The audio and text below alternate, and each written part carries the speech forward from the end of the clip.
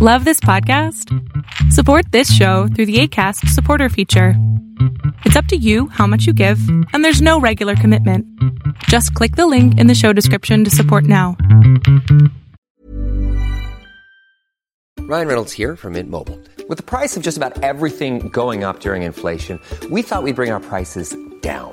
So to help us, we brought in a reverse auctioneer, which is apparently a thing. Mint Mobile Unlimited Premium Wireless. How to get 30, 30, bit to get 30, bit to get 20, 20, 20, bit to get 20, 20, bit to get 15, 15, 15, 15, just $15 a month? Sold! Give it a try at mintmobile.com/switch. $45 up front for 3 months plus taxes and fees. Promo rate for new customers for limited time. Unlimited more than 40 gigabytes per month. Slows full terms at mintmobile.com.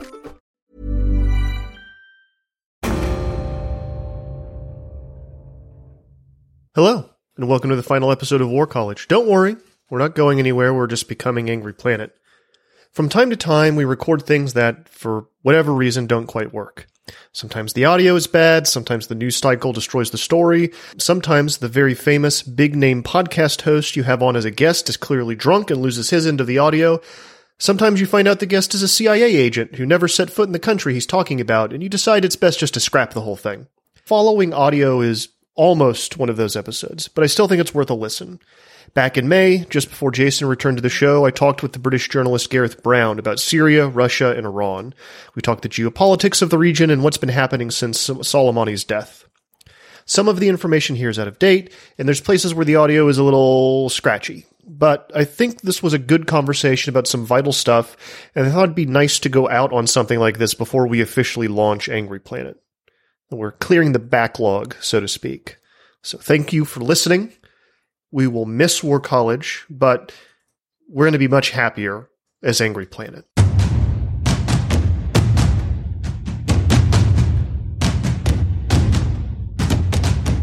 You're listening to War College, a weekly podcast that brings you the stories from behind the front lines.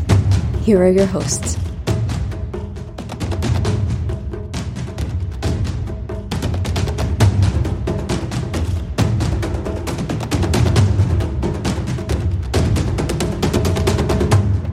Gareth Brown, thank you so much for coming on to War College and walking us through this topic.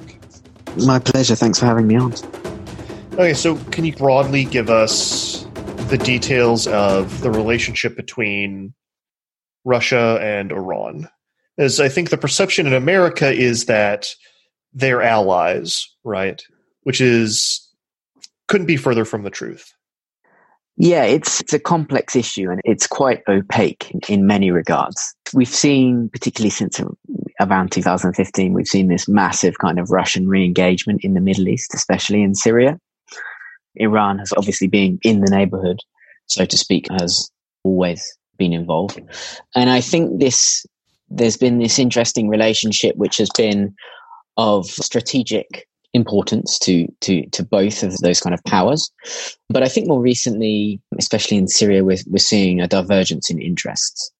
And whilst they're working together on certain levels and in certain areas, in other parts of particularly Syria, their interests are starting to diverge, or it's becoming more obvious. That's not to say that any kind of recent crisis, let's say COVID-19 or anything like that, had suddenly pushed either Russia or Syria in a different direction in the Middle East and in Syria. It's maybe nudged it or exacerbated other stresses. But yeah, I think it's important to bear this in mind. There's been a lot of talk recently about all these recent tensions in Syria between Russia and the regime and the IRGC and IRGC-linked militias. I'm sure we'll get into this a little later on. But from my perspective, I don't think these tensions are recent revelations. They're issues, fissures that have always been there. And in many ways, I guess we're bound to come to the boil at some point. All right, Iran, I get like why they have stake in all of this, why it's important that they are active in the region. Like I understand it, but Russia befuddles me a little bit. And you said that their engagement is recent, especially in Syria, recent in terms of geopolitics. Can you tell me like what we know about what Moscow's goals are, what they're doing, and where they're operating? Sure. More recently, that relationship has become muscular, but Russia has a long-standing relationship with the Assad regime. That goes back to the Cold War. was a very reliable client for the Russians. And actually, if you look at Russian troop levels, going back to the Cold War, they've never really changed much. Russia has always had that military presence in Syria. They've always had that military base, the Mediterranean seaport. That kind of presence has been there in one form or another. But what we've seen since 2015 specifically, which is when the kind of Russian intervention in Syria officially started, this was at a point when actually it looked, it's hard to believe it now, but it looked like the Assad regime was really on the verge of falling. It was really in dire straits, and Damascus falling to whichever rebel or opposition group was a kind of realistic prospect. And that's when we saw this kind of muscular Russian intervention. And it's been very heavily reliant on kind of Russian special forces, but it's taken a lot of different shapes. Everything from working with local actors, recruiting militias, fighters, there's economic interest there. And then there's also attempts to shore up the Assad regime's legitimacy and the legitimacy of the state institutions. And I think this is a particularly kind of cogent issue at the minute, because whilst Iran, how many times have we heard talk about this land bridge from Tehran to Beirut, this being part of the IRGC's kind of regional ambitions? Those kind of interests have always been there. But I question how much the IRGC, the Iranians, have invested in the Assad regime per se. And what we've seen since the start of the Syrian civil war is through the use and recruitment of militias, groups like Hezbollah, but other IRGC Quds Force linked groups like the Liwa Fatemiyun, Zainabiyun, and the Iraqi militias too. We've seen the Iranians essentially creating an apparatus in Syria which is independent of the state. So their interests and their influence is, to a large extent, not reliant on the government of Bashar al-Assad through proxies, and it's done through groups like Hezbollah. And it's, in a way, it's coup-proofed, I guess, its interests against a sudden fall or toppling of the regime in Syria. That's how the Iranians... How much of Syria can Assad be even said to control right now? Yeah, he controls the important parts. That's what you might say. Most of the population is in the west, in these big cities where we've seen these particularly ferocious battles in the last 5 or 6 years, whether that's Aleppo or Hama or Homs. And he controls much of that kind of western Mediterranean coast. As you go out to the east and in the southeast, and obviously in the northeast where the Kurds are in control, that control by Assad is obviously greatly diminished, but a lot of that area is desert. There are oil fields out there, of course, but the kind of population and economic centers are under the regime's control. And what are Iran's specific goals, or do we have, or as much as we know? So I think the Iranians are definitely interested in using Syria as a launch pad for their kind of regional ambitions and for regional control and exercising that. Much as we've seen them do in Yemen with the Houthis. Syria is a massive node for the Iranians. They've got their very powerful kind of proxy in Lebanon, Hezbollah. And to lose Syria, for lack of a better phrase, would mean potentially losing access or direct access to that group. Obviously, there's importance in Syria. There are kind of Shia shrines, which this sort of stuff appears a lot in the Iranian propaganda and messaging about why Syria is important. There are some economic interests there, but it's also just as much about using Syria to push the Islamic revolution to other countries or to ensure it is ongoing across the region. Has there been any, let's get into some of the things that we teased a little bit ago. Tell me about the tension between some of these Iran-backed militia groups and Russian troops in Syria. Yeah, I've written a fair bit about this recently, and I think this is a really fascinating chapter. And I suspect this is what we're going to be talking about vis-a-vis Syria for the next year or couple of years.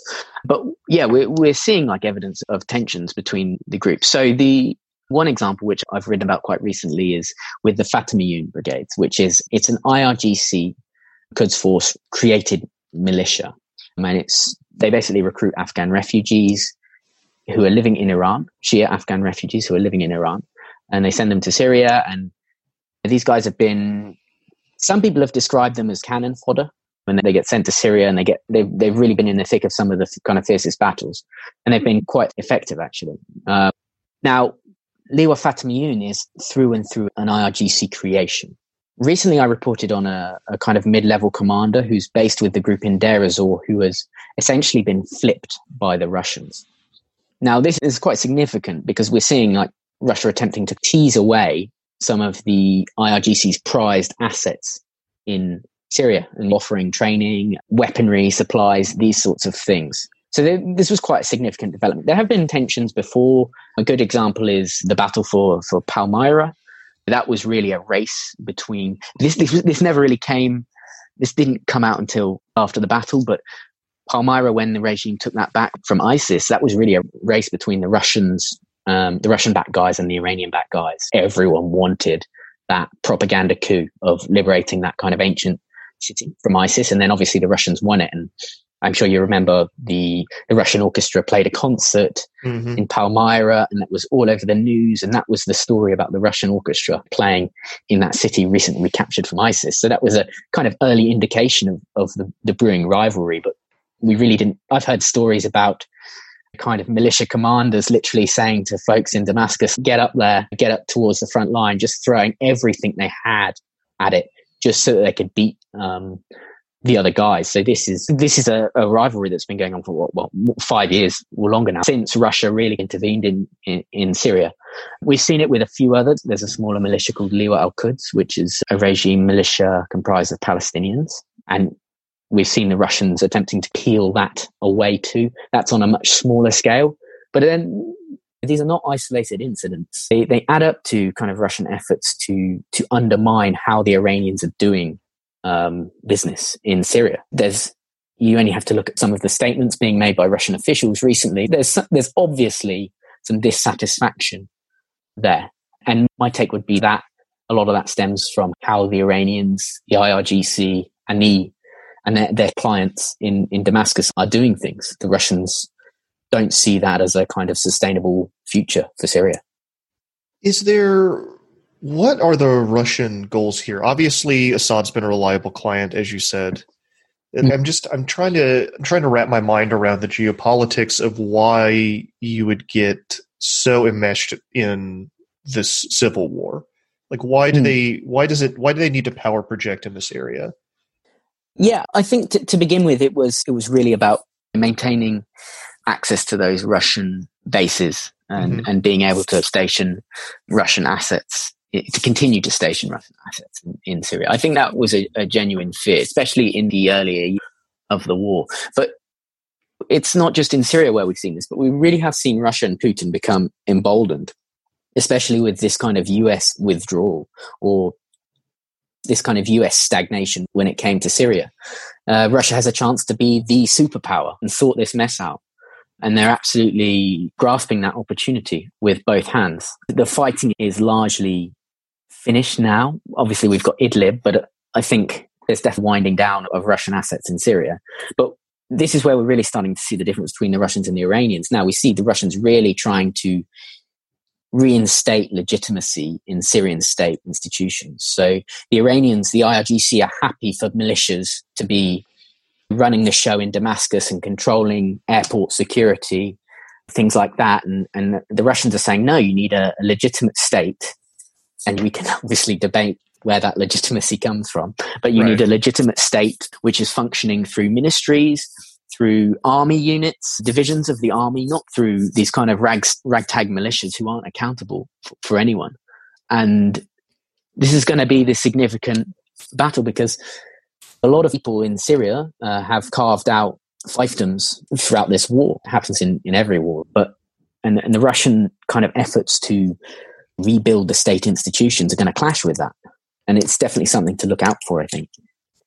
So do you see this as basically entering a different phase of conflict in that region?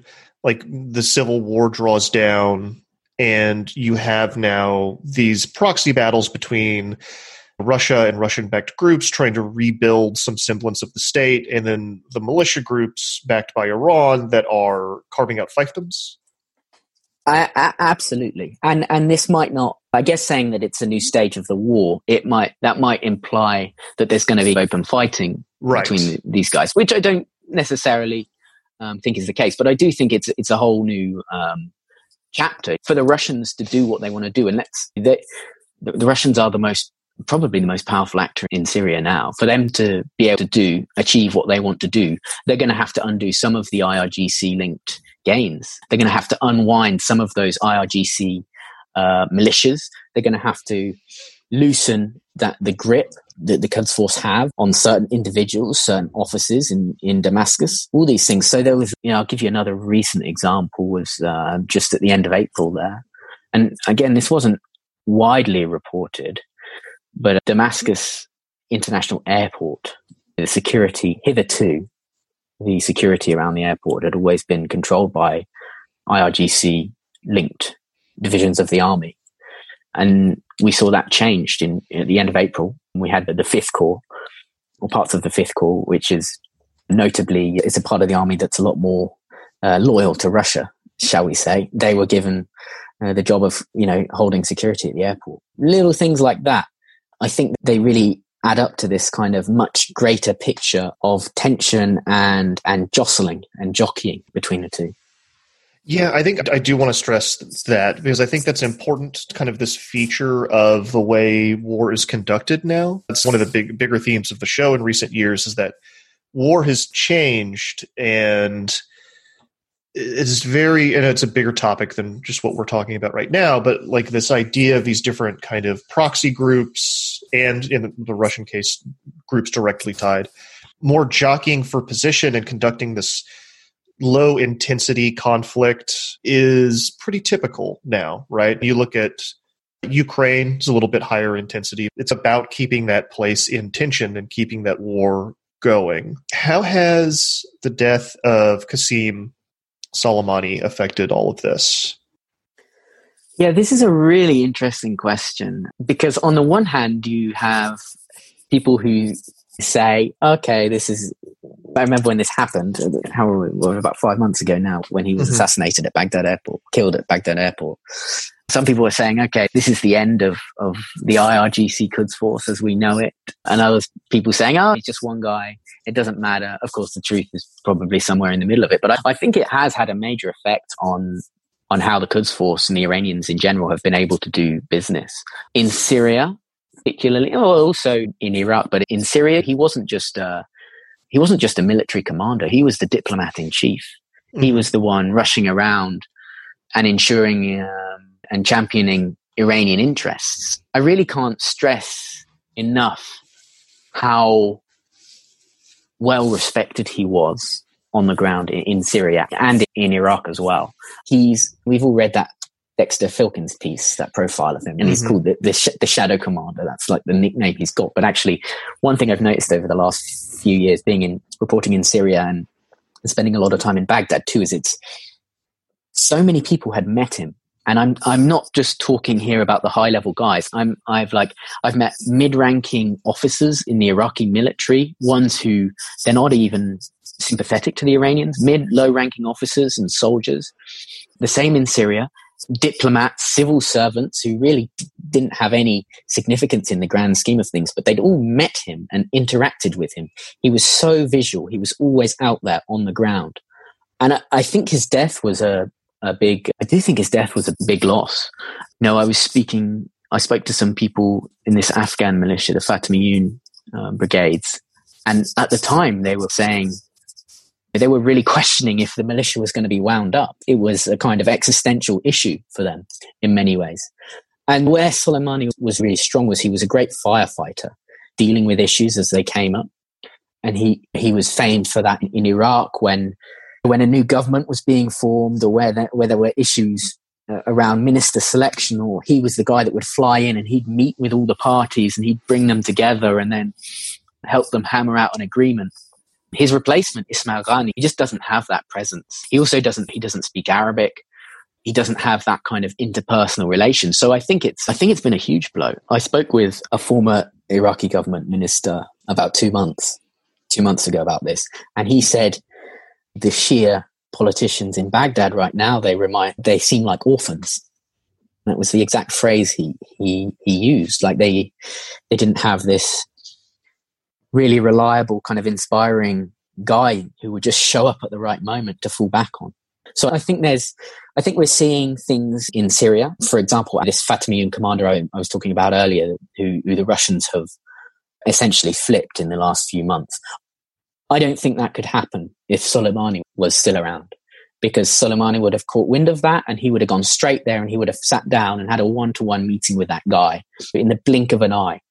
And his replacement just doesn't have that gravitas. So I do think it's had a massive issue. It's not just, he wasn't just a military commander. He was everything. He had so much power and so much authority from the Iranian regime, from the regime in Tehran, that he could go into meetings and it could be with an Iraqi minister, it could be with a militia head, it could be with just a few soldiers in Syria, and he could offer them whatever they needed to keep them on board and to keep them kind of playing ball with the Iranian way of doing things. They've really lost a big trump card. And I've seen absolutely no indication that his replacement, Ismail Ghani, is attempting to step into those shoes.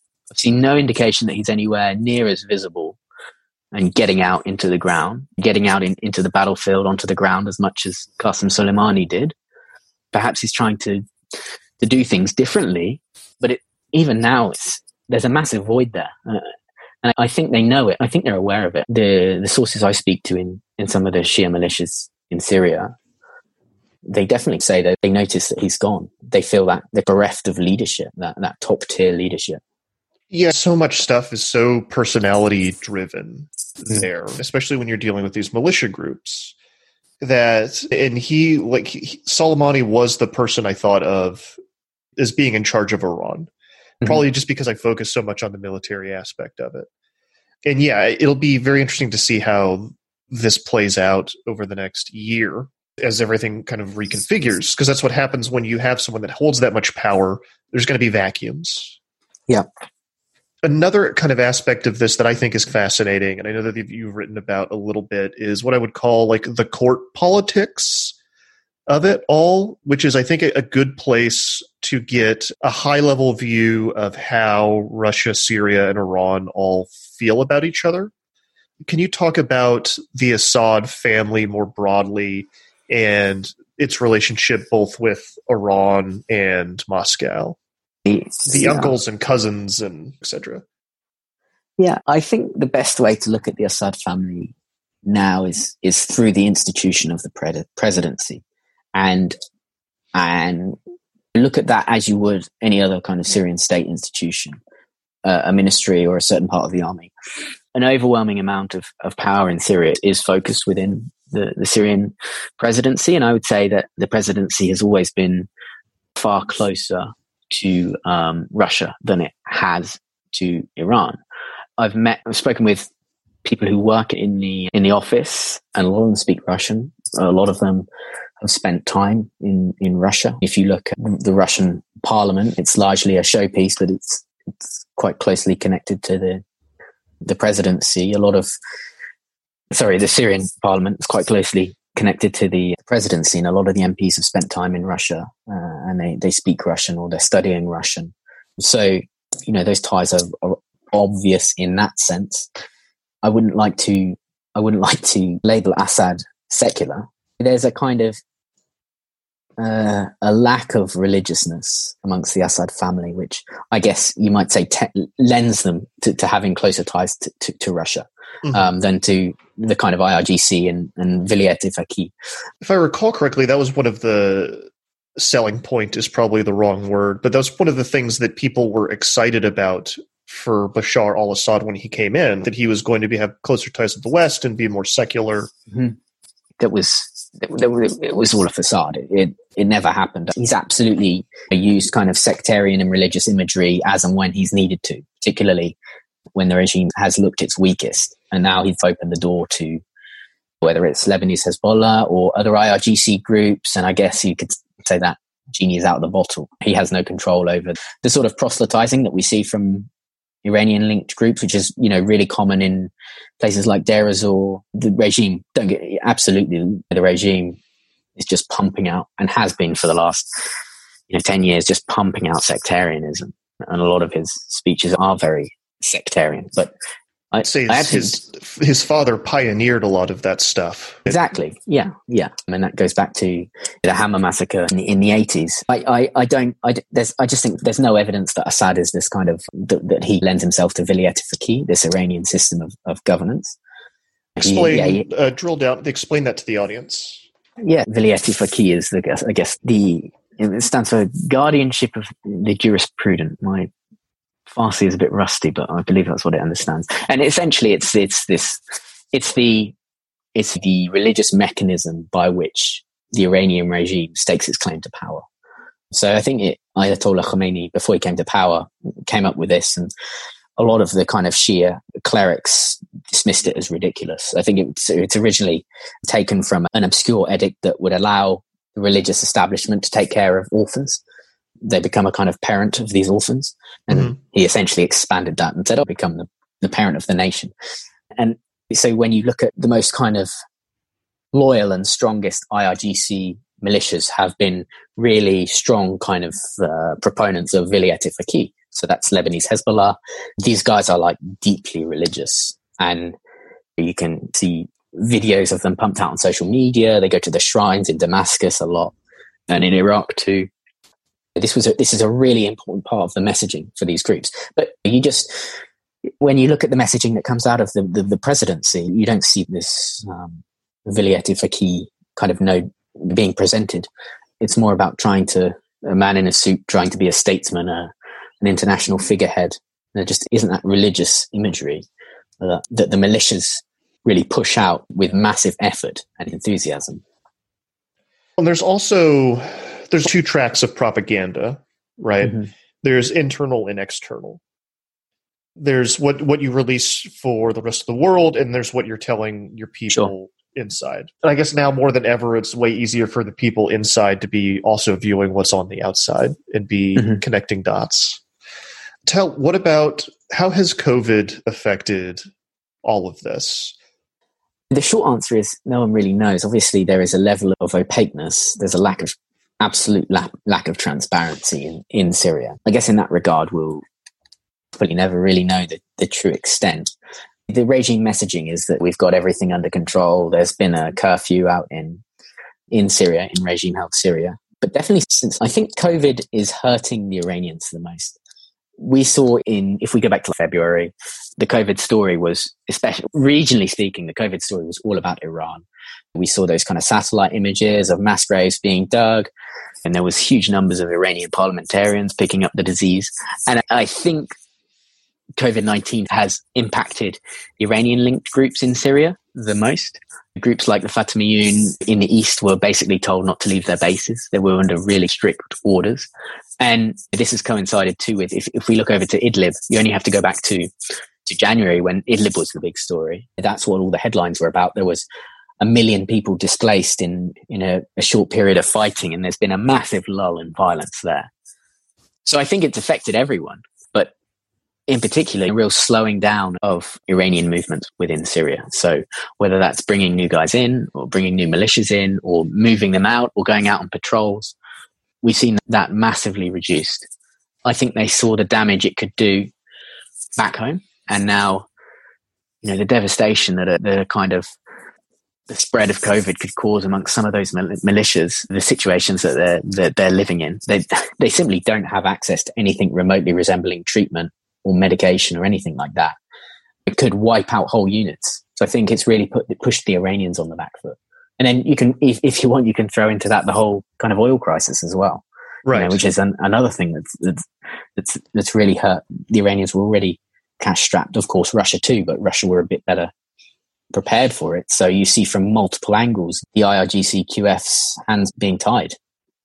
Which just, I don't know, that's interesting because it just feels like it's all up in the air now. The board has been complete. Somebody picked up the Etch-a-Sketch and shook it. And it's not, like you said, it's not just COVID, but all of the knock-on effects, and especially the complete collapse of the price of oil has hurt a lot of these countries. Yes, certainly. And it doesn't matter. It doesn't matter how much you're pumping out your ideology. If you're not paying fighters' salaries, There becomes a point where it becomes untenable. And I know for a fact that some of the Iranian groups have not had salaries for 1 or 2 months, or they've been delayed. This is becoming more and more it's becoming more and more common and frequent. And it doesn't matter what personalities you have, whether you've got Qasem Soleimani around or not, whether you've got, which a lot of these guys still devoutly believe in. If you're not paying salaries, then you start to lose control of your assets. And I think that's absolutely true for the Iranians in Syria. It's maybe a bit different for a group like Lebanese Hezbollah, who have almost become independent. They can cope without the Iranians in many ways because they've got so many different funding sources. But some of the IRGC-linked groups, I think the Iranians, I don't want to say the Iranians are losing control of them, but there's questions being asked there which weren't being asked a few years ago. When you miss a few meals, you start questioning why you're on this particular assignment, right? Yeah. No matter how ideologically driven you are, it'll only take you so far. Exactly. And some of these groups really have, not to sympathize with them, but I think a group like the Fatimiyun Brigades, they've fought some of the worst battles in Syria, and they always get the worst assignments from a Iranian perspective. They're always in the first line to go in. That's why they become known as cannon fodder. And that they can only last for so long, I think, when they're having all that. They're dealing with all of that, and then they're not getting paid on top of that. They're not getting the residencies that they've been promised. A lot of them are refugees in Iran. When they sign up, they're promised residency, for permanent residency, and very rarely materializes.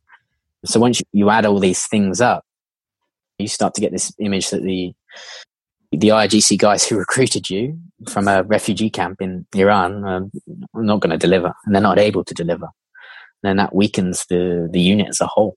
And that's why commanders like Abdullah Salahi go and speak to the Russians, and the Russians say, we can give you that stability. We can do the things that the Iranians can't do for you.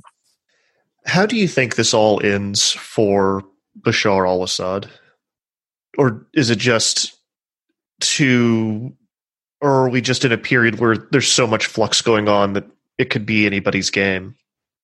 Yeah, with Assad particularly, we've seen in the last few weeks, we've seen this kind of direct criticism by, not directly from the Kremlin, but people close to the Kremlin of Assad and the regime. And there was an article by a Russian diplomat a few weeks ago, and he said, the way that the Assad regime is running things, Syria will never be at peace. And there's been a few of these cases of the Russians kind of directly criticizing Assad, and some people have said they're fed up with him.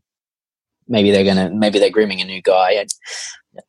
I don't think that's the case. I don't think Assad is going anywhere anytime soon. I don't think. Who would you even groom at this point? That's a good point. The Assad name has become so closely tied to the Syrian regime, right? If you go back to Hafez al-Assad, I was in Damascus in 2018, and it's Bashar, it's Hafez, and it's Maher, the brother. Mm-hmm. It's when you take that into account, you find it hard to envisage someone who isn't an Assad taking up that mantle, because that family name is just so tightly linked to the regime. And the father is still, I'll use a word here, I'm not sure if it applies, but a legendary figure in recent history, right? Yeah, I think this is something I guess that came out during the start of the Civil War. Bashar, when he took power, he inherited a lot of, not just the apparatus of the government and the regime and the military, but a lot of friends of his father. So a lot of the senior officers were friends with Hafez and were in their positions because of Hafez's patronage system. And then Bashar inherited that. He didn't have his own friends, his own competent, capable army officers to put in to, head the presidential guard. It's like he was putting on his father's trousers, his father's clothes in a way. It wasn't a suit that was tailored for him. He was wearing his father's hand-me-downs. And that's still the case. It's 20 years? So 20 years since Hafez died, but a lot of those individuals are still around and still in very powerful positions. Despite all the uproar in the last 10 years, in some ways, Bashar hasn't really built his own regime. He's still very much running his father's regime. His father is still there in many regards. Yeah, and often on the wall or as a statue staring at you. He's around. His presence is felt. Gareth Brown, thank you so much for coming on to War College and walking us through this. Thanks for having me. All right. And where can people find your work? In the Telegraph, you can say, write regularly for the Daily Telegraph, the Times of London, and Foreign Policy would be the three big ones. All right. Even on a budget, quality is non-negotiable. That's why Quince is the place to score high-end essentials at 50 to 80% less than similar brands. Get your hands on buttery soft cashmere sweaters from just $60, Italian leather jackets, and so much more. And the best part about Quince, they exclusively partner with factories committed to safe, ethical, and responsible manufacturing. Elevate your style without the elevated price tag with Quince. Go to quince.com/upgrade for free shipping and 365-day returns. Hey, it's Ryan Reynolds, and I'm here with Keith, co-star of my upcoming film, If, only in theaters May 17th. Do you want to tell people the big news? All right, I'll do it. Sign up now and you'll get unlimited for $15 a month and 6 months of Paramount Plus Essential Plan on us. MintMobile.com/switch. Upfront payment of $45 equivalent to $15 per month. Unlimited over 40 gigabytes per month. Face lower speeds. Videos at 480p. Active Mint customers by 531.24 get 6 months of Paramount Plus Essential Plan. Auto renews after 6 months. Offer ends May 31st, 2024. Separate Paramount Plus registration required. Terms and conditions apply if rated PG. That's it for War College listeners. If you want to find us online, we will be at angryplanet.substack.com, angryplanetpod.com, and angryplanetpodcast.com. It'll take you to the newsletter and take you to the episodes. We are on Twitter still as @war_college, though I expect that will change next week. But as far as what you all need to do, listeners, nothing. Just keep subscribed to the same places. We'll be in the exact same places. It's the name and the logo are going to change. We will be back next week as Angry Planet. Even when we're on a budget, we still deserve nice things. Quince is a place to scoop up stunning high-end goods for 50 to 80% less than similar brands. They have buttery soft cashmere sweaters starting at $50, luxurious Italian leather bags, and so much more. Plus, Quince only works with factories that use safe, ethical, and responsible manufacturing. Get the high-end goods you'll love without the high price tag with Quince. Go to quince.com/style for free shipping and 365-day returns. Officially.